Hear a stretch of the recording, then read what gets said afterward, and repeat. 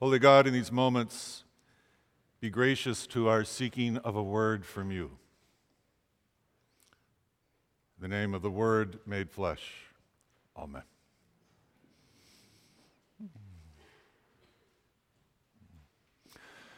In the first two verses of our text today, the prophet Micah takes us into a courtroom where we are on trial.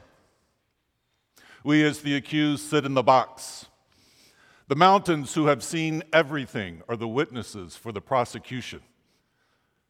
And to our horror, we discover that the prosecutor is God. The charge is that we have failed to remember. In verses 3 to 5, then, the prosecutor, God, lays out the charges against us. What have I done to you? What right do you have to turn from me, to forget that I was the one who brought you out of slavery? I was the one who gave you a place among the nations. I was the one to redeem you with saving acts. Notice that Micah's concern is not that we've broken God's law, but that we have broken God's heart because we failed to remember. When you were born, who gave you life? When you were in trouble, when you had a disease, when you were lost, when you were enslaved to guilt or addictions, who brought you through the rivers? Who redeemed you with saving acts? God, the prosecutor, is relentless because we keep forgetting that all that we dare call our lives has been a grace. And that's a serious charge. Because every time humans forget they have a God, they start to act like gods. And that's always when the greatest evil is unleashed on earth. We do not remember that we have a God. We are not grateful. And when we are not grateful, our hearts are made anxious. And the anxiety spreads and spreads in our hearts until there's no room for the love that we are created to give.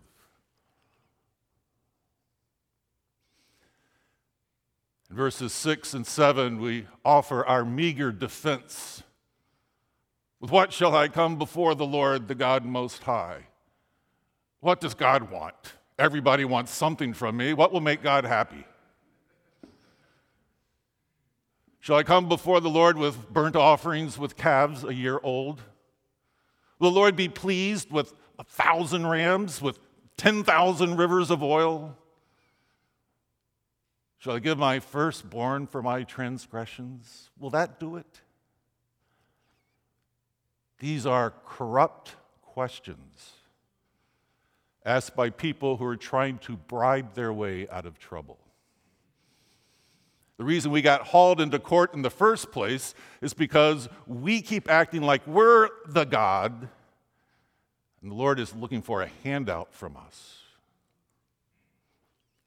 Finally, by verse 8, Micah can't stand it anymore. He abandons his courtroom metaphor and just comes after us himself. He has shown you, O mortal, what is good. Don't keep asking, what are you supposed to do? Don't keep trying to discern God's will for your life. Don't keep using your favorite excuse that you're confused.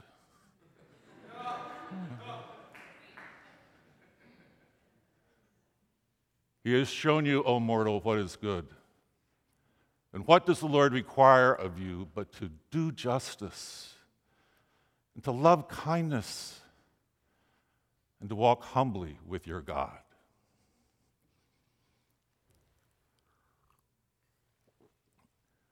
The most important thing about doing justice is to never confuse it with believing in justice. The prophets of the Old Testament don't just give us their theory on social justice. They walked the streets of Israel and Judah and were so horrified by what they saw that that they told the people to start doing justice or stop calling yourselves the people of God.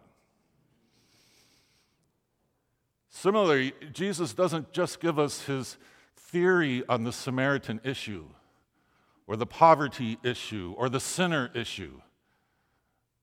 But by caring for the people who were beat down by these issues, we know the will of God, we know what is required. Now, I think we need a position on the issues, and it certainly helps if that's grounded in a cohesive theory of social justice. But that's not the hard part. What's harder is to follow Jesus as he introduces you to the people behind the issues. All of the issues that we confront have names and faces and stories that will break your heart. So the question is not just what do you believe, but what are you going to do about what you believe? If you actually do justice long enough, sincerely enough, broadly enough, it will not be long before you are overwhelmed. And you will be saying to God, there is so much need, so much hurt. I can't do all that is required of me. Well, it gets worse. There's a second requirement. Not only are you required, that's the word in the text, required to do justice, but you're required to do it with loving kindness. This word for loving kindness is our old friend Hesed. It has the connotation of a love that is steadfast, unshakable, merciful, the way the Lord has loved us. When we add Hesed to doing justice, it means that we don't just give people what they deserve. It means that we give them our hearts. It means that we give loving kindness. It means that we're really clear about our calling and the story that God has already written for our lives. It means that we're clear about what we are required to do with our hearts. It means that we enter into authentic relationships with people who are not like us, people of different folds.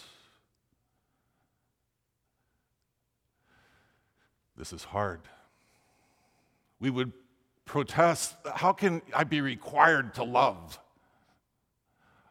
Some of these people have hurt me. Can't I just fix them and let God love them? No, again, that's why we ended up in court. Because as God sees it, it's not justice if it isn't done with loving kindness. And again, that's the hard part. That leads us to the third requirement that has long been required of mortals, that we walk humbly with God. If you do justice and love kindness, you will be thrust into walking humbly with God. You see, this is not just a list of 3 requirements. This is a pathway into deeper and deeper spirituality. God doesn't want to keep us in court for our failures. God wants us to remember that we need God in order to be human beings. When will you ever have done enough justice in this unjust world? When will you have adequately cared for and entered into authentic relationships with enough of the poor or the marginalized or the victims? When will you have loved sufficiently as God has loved you? Well, never, of course.